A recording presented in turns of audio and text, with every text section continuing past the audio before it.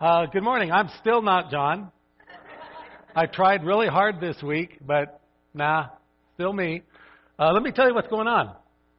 Last week, Pastor John was away at the Renault wedding that went wonderful for Ben and Jessica. Yeah.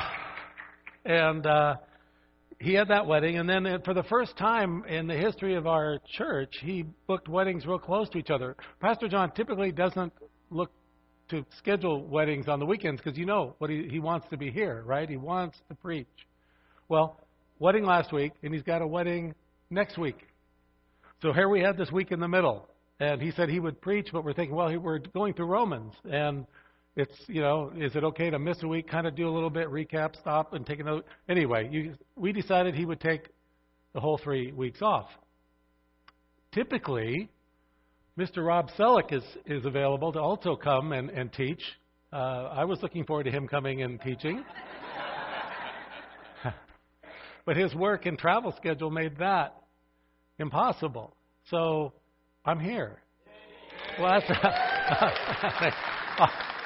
wow, thank you. That was kind. I feel like a warm-up act for somebody to come next. Rob, maybe you should go now. They're ready. Well, here's why I'm telling you all this. This unforeseen scheduling hiccup is a perfect context for us to talk about our message today, which is the unpredictability of God and this thing we call faith. I had a conversation with a woman I used to work for a couple of years ago, and we were sitting around talking about faith because she was sharing with me that a family member, I think it was an uncle, had passed away in the hospital. But she said it was really kind of uncanny. Her uncle, she said, didn't really have any faith. But on the day he died, it just so happened there were a lot of other religious people that were visiting other people in the hospital and just happened to come into his room. This is going to sound like a setup for a joke. It is not. It's a true story. But that day, the day he died, he was visited by a priest, a rabbi, a pastor, a Hindu monk, and maybe even an aerobics instructor. All these people. So here was her comment. She said he died, but at least he had his bases covered. Think about that. Did he have his bases covered? Is that how faith works? If you gather yourself around people of faith, does their faith cover you too? We don't need to speculate because we're going to look into God's Word to see what He says very specifically about our faith. But first, let's open in prayer. Dear Heavenly Father, we bow our heads, we bow our hearts, we bow ourselves before you. You alone are God. We thank you, Father, for this church. We thank you that you have revealed yourself to us so that we can come as a family and just tell you we love you. And we see you, Lord, we trust you, and we've come to just put our faith in you, Father, because you are true, and everything you say is right and stands forever. And now as we open your word, Lord, we pray as always that you would lead us, and it would be your voice we would hear and no one else's. We ask this in the name of our Lord and Savior, Jesus Christ. Amen. Our key text this morning is Hebrews 11. Hebrews 11 is a hall of fame. It's the Hall of Fame of faith, if you've read that chapter. If you haven't, you're going to want to read it when you get home. Hebrews sounds like one of those books that would be in the Old Testament. It's in the New Testament. It's like the 9th book from the end. If you start at the back at Revelation, when you get to James, it'll be the book right before that. In this chapter of Hebrews 11, we read about a lot of very ordinary people, just like us. I'm not saying you're ordinary. I hope that didn't offend anybody like me that have done extraordinary things because of their faith. The book of Hebrews is actually a letter that was written to Jewish Christians who at the time were really struggling with life circumstances. They were shaken in their faith. They were thinking about giving up. We probably all can relate to that. Here is something wonderful about the Lord. And the more I studied this, the more it just was so clear to me. Do you know what? God really understands us. He knows how we're wired. He did the wiring. He knows how we think. He knows how we feel, and He knows that we so often let our feelings get the best of us. We pay such attention to our feelings. Psalm 103:14 says, "For He knows how we are formed. He remembers that we are dust." He remembers. He knows. Our Father knows that we are people that walk by sight a lot better than we walk by faith. He understands that we're much better at worrying than we are at praying. When we get into a jam, we're much better at trying to figure our way out of it than we are at trusting the Lord to have His will in the jam. And it's much easier for us to get absolutely buried and lost in our circumstances than it is to keep our eyes on Him in those circumstances. And the Bible is full of example after example of everyday people that did extraordinary, miraculous things. And these people, they weren't prizes. They got discouraged. They got overwhelmed. They got angry. They cried. They overreacted. They ran away. They hid. And they made monumental mistakes. But faith. With their faith, sometimes little faith, God did magnificent things for them, with them, and through them. The Bible teaches us that faith is more than just a belief or a trust. It's an action. Amen. Last week I was talking to you about C.S. Lewis. My other favorite author is Dallas Willard. And Mr. Dallas Willard went home to be with the Lord this year.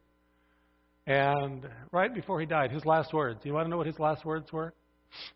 Compare him to the man on the deathbed that was trying to get his bases covered. Dallas Willard, man of God, last words on his lips. Thank you. Thank you. Can you imagine? What a life well lived. Dying in your hospital bed, the last words are thank you to the Lord. Well, Dallas Willard said this about faith. We don't believe something by merely saying we believe it, or even when we believe that we believe it. We believe something when we act as if it were true. So I want to applaud every single one of you for your act of faith this morning. I was in the back and I watched you come in. I did not see any of you, when you took your seat, I didn't see anybody stop to check the structural integrity of the chair before you sat down. Nobody came to the back and said, hey, can you tell us how old these chairs are and what kind of wood they're made of and what's the maintenance record on these chairs? You know, have there been any incidents, accidents about the chairs? Is there a row that's safer that I can sit in? You all came in and you just sat. Maybe it's because you're a creature of habit like me. You always sit in the same place. Hey, that's my chair. I know my chair. Let me ask you this. How do you know we don't move the chairs around at night when you're gone? Huh? Have you ever put your faith in the wrong chair? You know, I don't want to, if you have one of these kind of chairs, I do not, please, I'm not making a fashion or a decor statement. I'm just saying I try to avoid the chairs, the outdoor chairs that have those, are made of canvas or cloth. Because when you sit in them for a while, and when you get up, it's left an impression. And that impression is deep. And it's wide. And it's embarrassing. I sat in a cloth chair like that once, true story, having a conversation with somebody, and while I was talking, I started to hear a ripping sound. And before I could identify where the noise was coming from, the chair I was sitting on tore away from the frame, and I went through it. Okay, it was an old chair. It had been out in the weather, the sun, the rain for years, and lots of other people before me sat in it. Do you think that made me feel any better? When my weight broke the chair? I put my faith in the wrong chair, and it let me down, literally. There's a lesson there. Our good faith in the wrong thing does us no good. Jeremiah 7:8 says, but look, you are trusting in deceptive words that are worthless. That's the Lord speaking. You are trusting in deceptive words that are worthless. Let's read Hebrews 11, verse 1. We'll start here. Now faith is confidence in what we hope for, and assurance about what we do not see. This verse is not so much a definition of the word faith as it describes what faith does. Faith gives us confidence. It gives us assurance. In the Greek, this word assurance means the highest possible conviction, the highest possible guarantee of a future reality. Maybe it helps to think of it like this. In the physical world, we use our five senses. Seeing, hearing, smelling, touching, and tasting. That's how we know about the physical world. Faith is the sense that we need to interact with the invisible things of God that we can't see, hear, touch, smell, or taste until we get to our future reality, eternal life. I have a great advantage maybe over some of you when it comes to understanding faith because I used to be a private pilot. And when I say I was a private pilot, that doesn't mean I used to fly airplanes and I didn't tell anybody because I was a private person. It means I was not a commercial pilot. A commercial pilot is a professional. I was a recreational pilot. And in my training, they taught us how to fly into instrument conditions where you couldn't see the ground or anything else. You'd fly into a cloud. Suddenly, you look out the window and all you see is gray. So you have no idea where you're going. But you do know where you're going because you have instruments in the cockpit. If you look at the instruments, they tell you exactly where you're heading. You're fine. You're absolutely fine. But here's the problem. For me, and I think for most pilots, the first moment you enter a cloud, you know what happens? Your body gets disoriented. When you lose sight of a natural horizon line and sight of the ground, your body starts to get disoriented and it sends you wrong signals. And the thing that's amazing, even when you know what's coming, you fly into the cloud and the first thing you feel like is the plane is turning. You just feel it, and you think, oh my gosh, the plane's turning. It's turning harder and harder and harder the more you're in the cloud. All you need to do is look at your instruments, and they'll tell you a different story. They say, no, your wings are level, same heading, same airspeed, same altitude, you're fine. So this gives every pilot a life or death decision to make.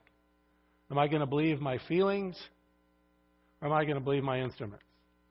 And many, many private pilots have died because they believe their feelings, not their instruments. So when they think the plane's turning this way, they're turning and turning. Well, remember, the plane was straight and level to begin with. So all they're doing is turning the plane over in what is called a death spiral. You can't recover, and you spin yourself into the ground. At pilot school, they taught me to disregard my feelings, focus on the instruments. And you know what happened when you do? Those false feelings go away very quickly.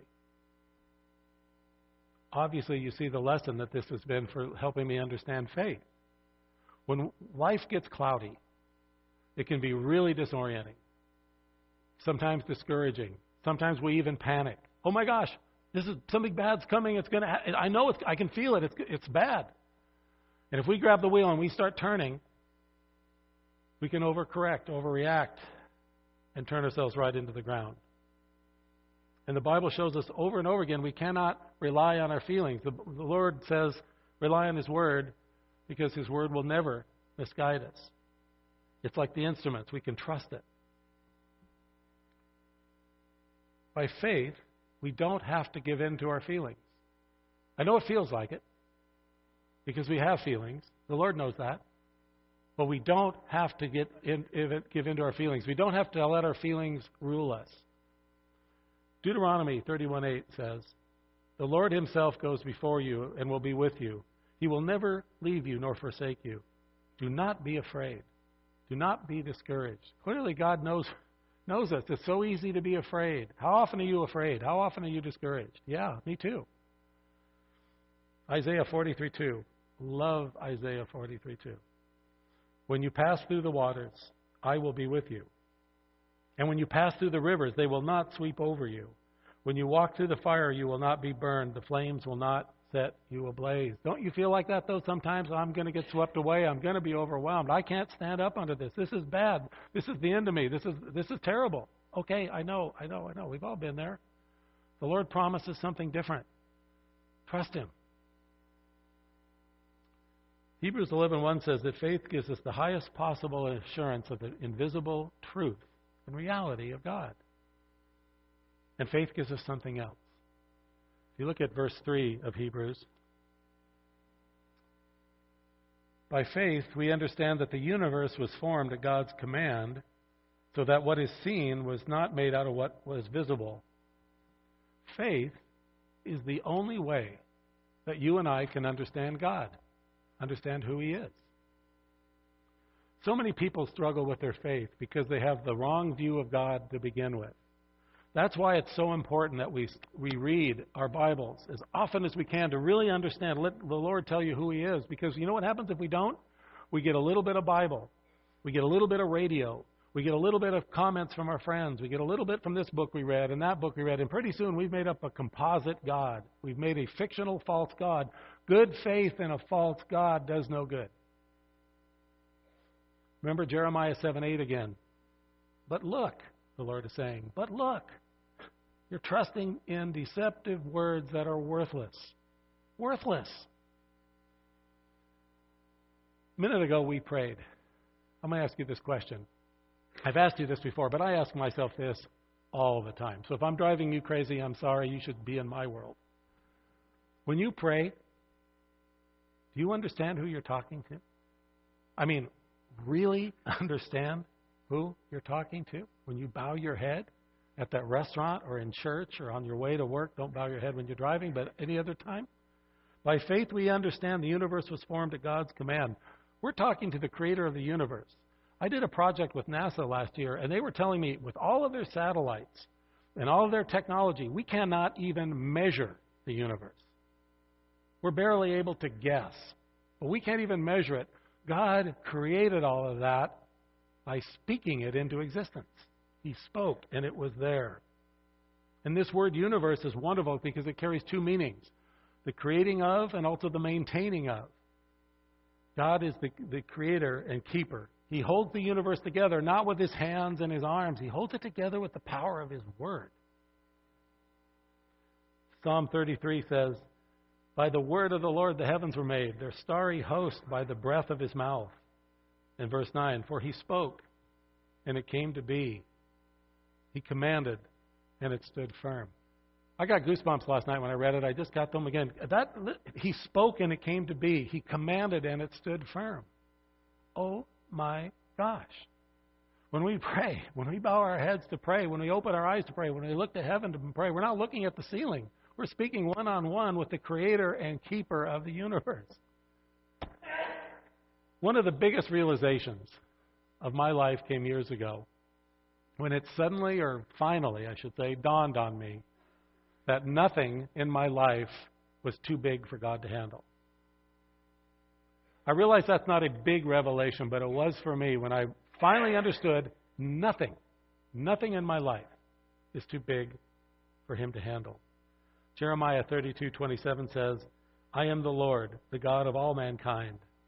Is anything too hard for me? It's a rhetorical question. He's not asking us to puzzle that out. He's saying nothing is too hard for me. This is what God is saying. He says, think this through with me. Is anything too hard for the creator and keeper of everything? Is anything in our life too hard for the creator and keeper of everything? When we really understand who God is, our life changes.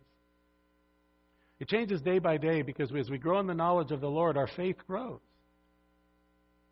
Our decisions, our attitudes, our actions, they change. Maybe only a little. Maybe you don't even see the difference until later when you look back at yourself or somebody tells you something about yourself.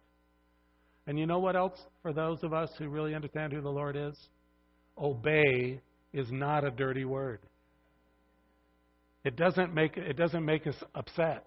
Obey is the meaning and the purpose of our life. Let's look at the difference, a contrast between faith and unbelief. It's in Hebrews 11, where we are, verse 4. A story many of you know, but I saw something new in this that new for me. Hebrews 11, verse 4 says, by faith Abel brought God a better offering than Cain did. By faith he was commended as righteous when God spoke well of his offerings. And by faith Abel still speaks, even though he is dead. We're going to come back to Hebrews 11, so if you can put a bookmark or something there. Please turn to Genesis, the 4th chapter. Genesis is the front book of the Bible.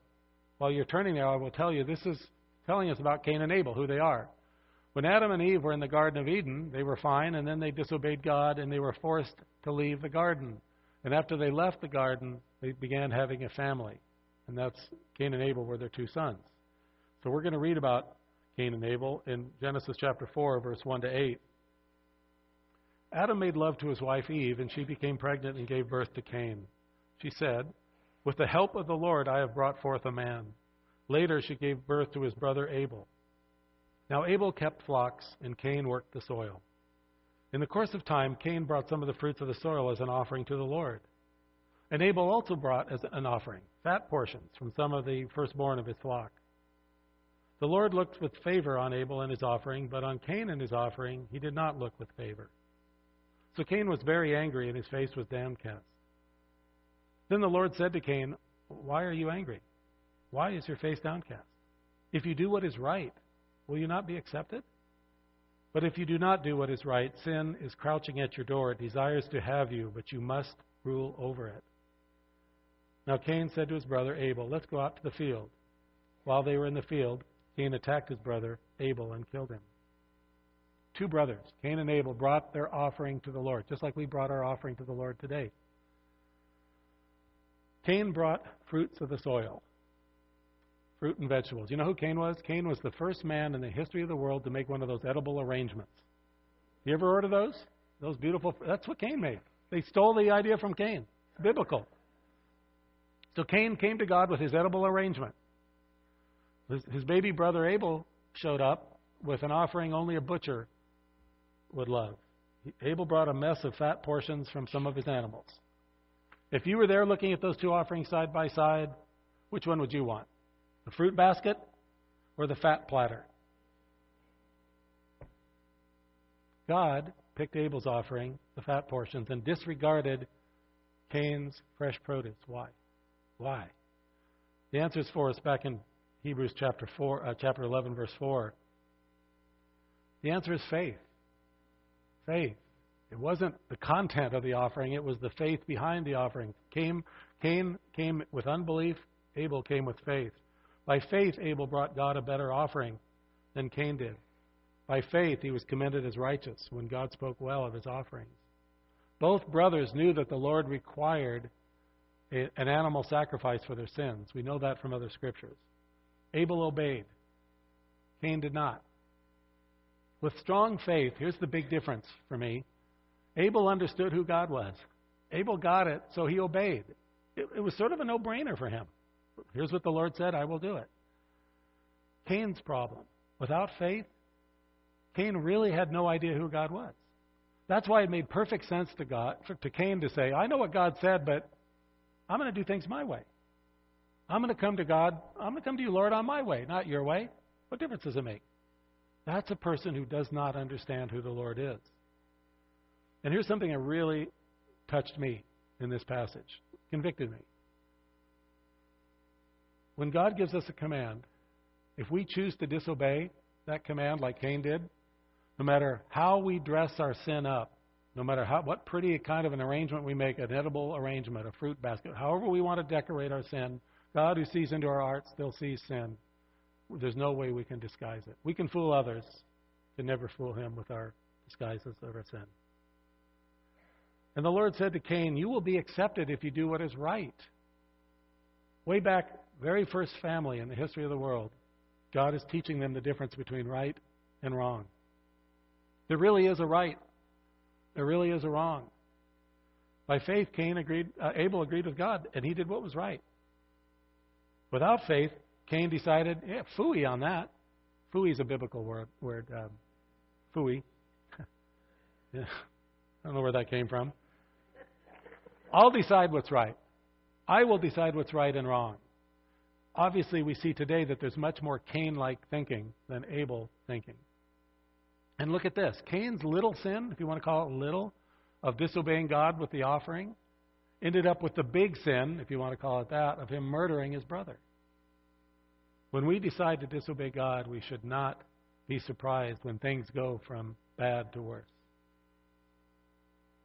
So on the basis of what happened between Cain and Abel, I think you could conclude that Abel's faith was not rewarded because he was murdered. He's dead. But look at verse 4 again. By faith, Abel was commended as righteous when God spoke well of his offerings, and by faith, Abel still speaks even though he is dead. Abel still speaks even though he is dead. What does that mean? It means that Abel's faith made him righteous in the eyes of God, and God rewarded him with eternal life. I wish we had time to look at... actually, I do have time. It's you that don't have time for me to look at all the verses in Hebrews 11. So let's just drop down to verse 29 of Hebrews 11. You know, today I really, go outside. It's a beautiful day. Take Hebrews 11 with you and read this list. It's an amazing chapter. But Hebrews 11, verse 29. Oh, wow, I love this. By faith, the people passed through the Red Sea as on dry land. But when the Egyptians tried to do so, they were drowned. This passage, of course, is talking about the Exodus, when Moses led the people out of Egypt, and God parted the Red Sea. If you do me a favor, keep your place there at Hebrews, because we'll come back, but turn to Exodus chapter 7, second book of the Bible. Because we're going to read several different chapters in Exodus, because it'll give us context for what we read in Hebrews 11:29. While you're turning to Exodus 7, let me just set it up for you. The Israelites are still slaves in Egypt, doing very hard time for Pharaoh. And Moses is about to get his final instructions from God as how God wants him to take the people out of Egypt, out of captivity. We're going to get back to the parting of the Red Sea. Remember, it took them a while to get there. It's going to take us a few minutes to get there. Exodus chapter 7, verses 1 to 6. Let's read this part together. This is really good. Then the Lord said to Moses, "See, I have made you like God to Pharaoh, and your brother Aaron will be your prophet. You are to say everything I command you, and your brother Aaron is to tell Pharaoh to let the Israelites go out of his country. But I will harden Pharaoh's heart, and though I multiply my signs and wonders in Egypt, he will not listen to you. Then I will lay my hand on Egypt, and with mighty acts of judgment I will bring out my divisions, my people, the Israelites. And the Egyptians will know that I am the Lord when I stretch out my hand against Egypt and bring the Israelites out of it." Moses and Aaron did just as the Lord commanded them. You know what I love? I love that God laid the whole plan out for Moses. Don't you sometimes wish he'd do that for you and for me?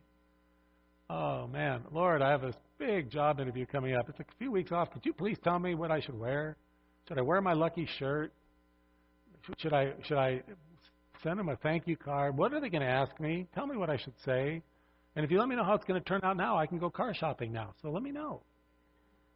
Father, I'm going to start a new ministry. Will you please tell me how you're going to grow it and bless it? Who's going to come? Show me what I need to do. Do I need to have a potluck? Do I need to have a website? Help me understand. What should I do? My kids, Lord. What are you going to do about my kids?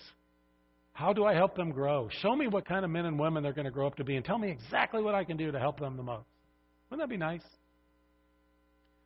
Well, Moses laid out his plan for Aaron, God laid out his plan for Moses and Aaron, and they did everything God told them to do, because that's what faith does. It listens, it believes, it springs into action by obedience. It follows the Lord. But then something happened. As we read on, there was a little unannounced wrinkle in this plan. Let's continue reading in Exodus 7, starting at verse 8. The Lord said to Moses and Aaron, "When Pharaoh says to you, 'Perform a miracle,' then say to Aaron, 'Take your staff and throw it down before Pharaoh, and it will become a snake.'" So Moses and Aaron went to Pharaoh and did just as the Lord commanded. Aaron threw his staff down in front of Pharaoh and his officials, and it became a snake. Okay, so far so good. But here comes the wrinkle. Pharaoh then summoned wise men and sorcerers, and the Egyptian magicians also did the same things by their secret arts. Each one threw down his staff, and it became a snake. But Aaron's staff swallowed up their staffs. Yet Pharaoh's heart became hard, and he would not listen to them, just as the Lord had said. Okay, Moses and Aaron did exactly what they were told. The Bible tells us that. They boldly went into Pharaoh's court. They did the miracle. They threw the staff down. It made a snake. Perfect. But then came that little surprise.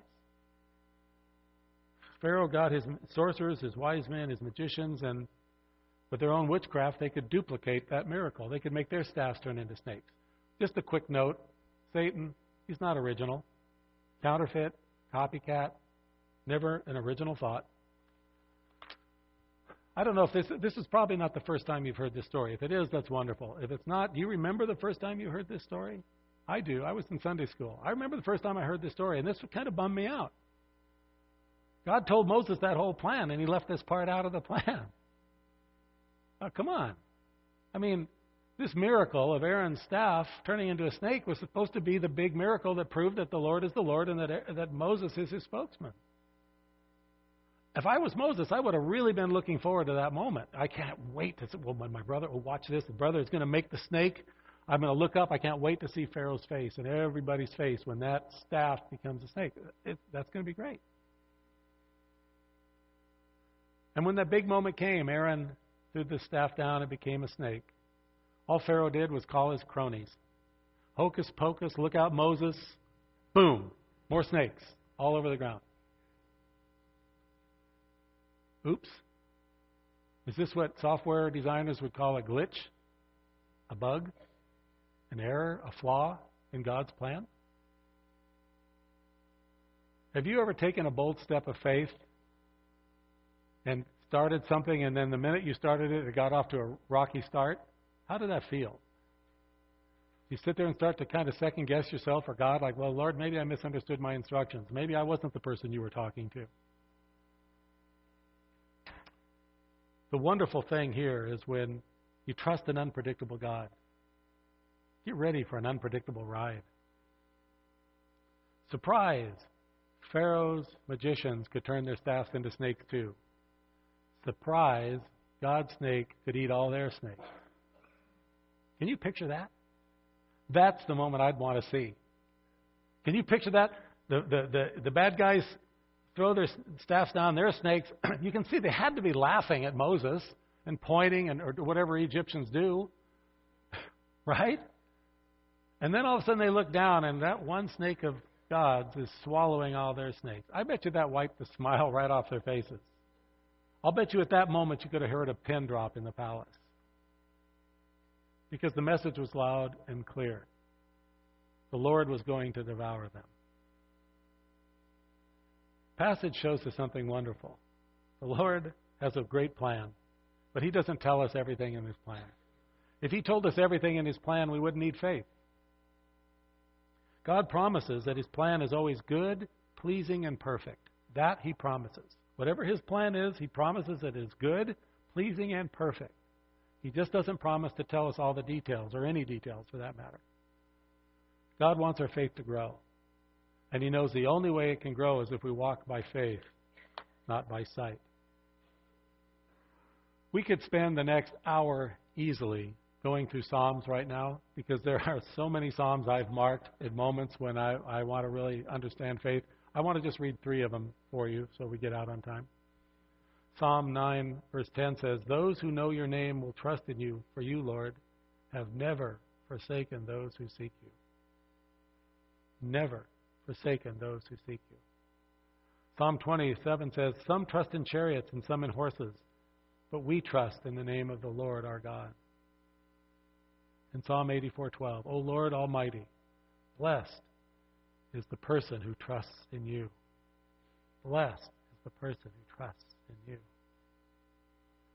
Pharaoh refused to let the Israelites go, just as God said He would. So God then set up a series of plagues, each one worse than the one before. I'm going to quickly go through these because it's going to become important in a moment when we get back to the Red Sea. We are coming back to the Red Sea. The very first plague was going to the Nile River. The waters of the river Nile were sacred to the Egyptians, and God turned the water into blood. Remember that? Well, here again, those wacky magicians, they showed up and said, whoa, look, we can do that too. And they turned water into blood as well. Oh, come on, that's funny. You got to think about what Moses is thinking, like, oh, good, just what Pharaoh needs, more bloody water. Yeah, good, go ahead, guys. I mean, if those men wanted to prove they had real power, then clear the water. Reverse God's curse. Can't do that. They're just counterfeits. They're copycats. But I bet you it scared some people. Okay, next plague. God caused millions of frogs to come up all over Egypt. In Egypt, frogs were sacred. And God was saying to them, oh, you like frogs? So frogs came everywhere. And guess what? Again, the magicians, wait, we can do that. Watch, I can do that. And they made frogs. Can you see that report when they go to Pharaoh? Pharaoh says, what's the latest frog count? And they go, well, we still have the 1 billion frogs Moses made, but we just made 100 more. Again, copycat. If they wanted to show they had any power to reverse what God wanted to do, they would have got rid of the frogs, or at least one. Hey, we killed one frog. Nope, nothing. Okay, next came these little tiny gnats, these biting little insects that covered all the people and the animals. The magicians were out of mojo by this point. Could not do anything. No more copy, no more nothing. They just suffered like the rest of the Egyptians. And then came these interesting insects. After the gnats came the flies that would suck blood, these flies. And they poured into the palace. They flooded all over Egypt. Except they did not go to the land of Goshen, because that's where God's people live. Clearly these flies had GPS and really good Google map directions, because they stayed right away from where the Israelites were. Then came a plague that killed all of the Egyptian livestock. Livestock was so precious, that was money in the bank to them. But not one Israelite lost an animal. Next came a bunch of boils, painful boils. At this point, the Bible says the magicians could not even stand before Moses and Aaron because they were just too covered with painful boils. Then a hailstorm came that was mixed with fireballs, and that killed people, killed animals, ruined crops, stripped trees. Just when they thought that was bad enough, here comes locusts. Such a bad locust storm, it turned the whole ground black. And whatever little was left after the hailstorm, the locust ate.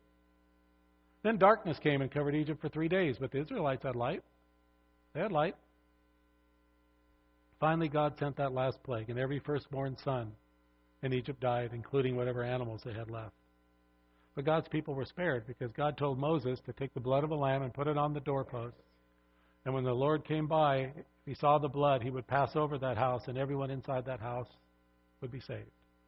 A foreshadowing of our glorious Savior, the Lord Jesus, the Lamb of God, whose blood, when we put our faith in that blood, we are saved. This last devastating plague finally broke Pharaoh's will. And he said, Moses, go. Take your people, get out. The Egyptian people were so glad to see the Israelites go that they gave the Israelites whatever they asked them for. They gave them gold, they gave them silver, they gave them clothes. Imagine the Egyptians had some pretty cool clothes. In fact, the Bible says the Israelites plundered the Egyptians. Again, come on. You've got to love our God. Not only did he bring his people out, he made sure they got all their back pay and interest. So Moses, the Bible says, led 600,000 Israelites out, but that only counts the men. That doesn't count women and children and other races that went with them. So it was well over 1 million people. And the most important thing is God went with them. If you turn to Exodus 13, verse 21 to 22, we read, By day the Lord went ahead of them in a pillar of cloud to guide them on their way, and by night in a pillar of fire to give them light, so that they could travel by day or night. Neither the pillar of cloud by day nor the pillar of fire by night left its place in front of the people. God is so faithful. He never leaves us. You know that road you're on right now? We're all on a path. You know that path you're on? He's with you in that path. He's not going to leave you. Again, don't pay attention to your feelings. Pay attention to your instruments. The Israelites saw God perform all those miracles we just talked about. Remember that? All those plagues we talked about? Those people saw God do those wonderful things. And now they're on their way to the promised land. They had the pillar of smoke. They had the pillar of fire. They had their man Moses. Perfect. But meanwhile, back in Egypt, Exodus 14, chapter 14, verses 8 and 9.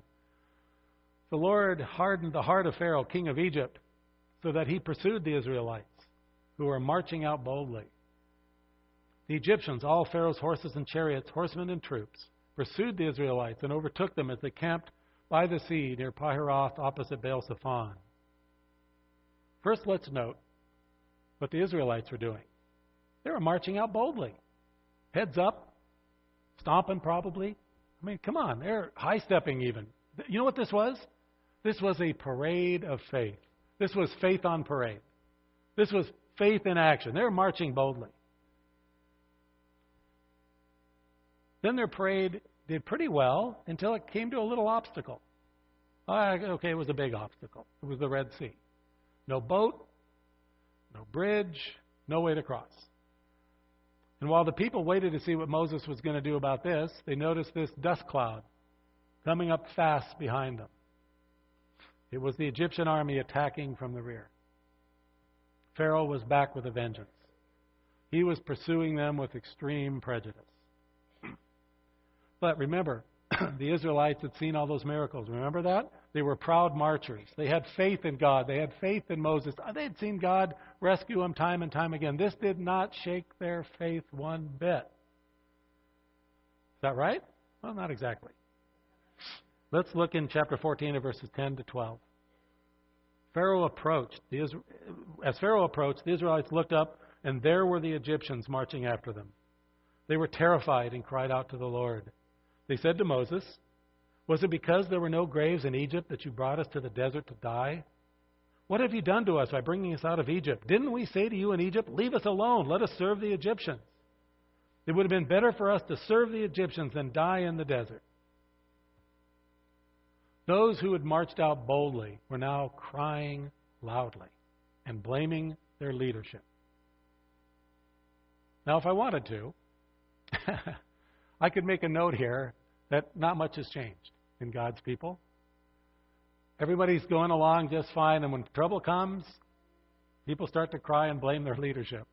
But I won't say anything about that. The Israelites had fair weather faith. As long as everything was fine, they trusted in the Lord. They marched boldly. But that's not real faith, is it? Because real faith is trust God no matter what happens. No matter what. Fickle faith is really just superstition.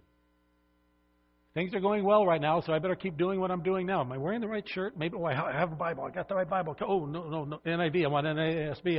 You start looking for what was the thing you did to get God's favor. That's superstition, not faith. Because at the first sign of trouble, they forgot everything God had said and done for them, just weeks, days before. I would love to condemn those Israelite people and judge them, except for the fact I've done that. There have certainly been times in my life when something happens and I fly off the handle and I'm upset, and I realize at that moment I've forgotten all about the Lord and His promises. It is easy to do. Praise God, I don't do that much anymore, but oh boy, I was a champion in my past. What about Moses? What do you think was going through his mind? He could assess the same problem too. He had his back up against the wall, a body of water behind him. He had his own people turning against him, and here was Pharaoh and the army coming to get him, and Moses would know if Pharaoh wanted anything, he wanted Moses' head. That would have been the best prize. It was a no-win situation. But Moses did not turn against the Lord. Why? One reason. It's a good one. Because Moses trusted what he could not see more than what he could see. Moses trusted what he could not see more than what he could see. Moses was convinced that God was bigger than any circumstance. Any circumstance. Even this big bad one he was in. Are you in a big bad one? Do you have a big bad one heading your way? Listen to what Moses said. I have marked this passage. It's magnificent to me. I don't even know how many times I've read it. Here's what Moses said. In the face of all of that, you heard what the children of Israel were saying. Listen to Moses. He said, Moses answered the people, "Do not be afraid. Stand firm, and you will see the deliverance the Lord will bring you today. The Egyptians you see today, you will never see again." I love this. The Lord will fight for you. You need only be still. Sometimes the greatest test of our faith is when God tells us, stop trying to solve your problem. Stop. Be still. Trust me. Trust me. Hard to do. Hard to do. Powerful to do. Life-changing to do. Liberating to do. So God parted the Red Sea. The Israelites crossed it like it was dry land and went to the other side. Remember, faith is in action. So guess what? The Egyptians had faith too. Their faith was, hey, if the Israelites can do it, we can do it. Remember about that chair? Remember what we said about good faith and the wrong thing? Does us no good?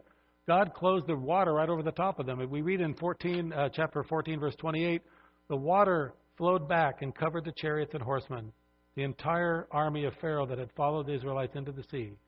None of them survived. Good faith in the wrong thing. Let's finish with verse 6 of chapter 11, Hebrews 11. I skipped this earlier because I wanted to close with it. And without faith it is impossible to please God, because anyone who comes to Him must believe that He exists, and that He rewards those who earnestly seek Him. The Bible doesn't say that without faith it's difficult to please God. If you don't have faith, boy, you have an uphill battle there. It's going to be a tough go. The Bible says without faith it's impossible. Can't be done. Because anyone who comes to Him must believe that He exists and that He rewards those who earnestly seek Him. What does that mean? It means we must come believing Him. Don't miss that. We can't come to God believing what we think He is. We can't come to God believing what somebody said He is. We have to come to God knowing who He is, and who He is has been revealed to us in His Word. That's why we have to know it. When we come to Him believing in Him, the Lord, in Isaiah 45:5, I am the Lord, there is no other. Apart from me, there is no God. And in 1 John 5:11 and 12, this is what God has testified. He has given us eternal life, and this life is in His Son. Whoever has the Son has life. Whoever does not have the Son does not have life. This is the truth. By faith, this is it. We have to come believing this is true. By faith, we believe that Jesus died for us. Our sins were paid on the cross. That's saving faith, and we all start there. And then the rest of our adventure lasts a lifetime. Then it goes on forever after that. The Lord gives us eternal life, and you know what else He gives us? It's really good. You want to hear it? He gives us the power to overcome weakness. He gives us the power to conquer old habits we've had so long we can't even think of ourselves without having those habits. He gives us the power to take control of our feelings instead of letting our feelings take control of us. And countless other things that we never, ever thought we could do. Impossible? Luke 1:37 says, nothing is impossible with God. Do we really believe that? That's the question you should ask yourself today. Do I really believe that nothing is impossible with God? I can tell you, I do. I really do. I have never seen a sea parted. I have never seen plagues like that. But I have seen bigger miracles in my own life that to me show that God can do anything with someone with faith, even the likes of me. Our God is so deserving of our faith, our total trust and our confidence, our worship and obedience. Let's pray. Dear Heavenly Father, we come before you just in awe of you. Thank you for putting up with me. Thank you for putting up with us. Thank you for your love that covers us. Thank you, Lord, that no matter what happens, you will never leave us or forsake us. You're right here with us. Father, help us see that in our faith. Let us be men and women that go out of here knowing and trusting you more boldly than we ever have before and for all the days of our lives. We ask this in the name that is so far above every other name, our Lord, our Savior, our King, our Master, the Lord Jesus.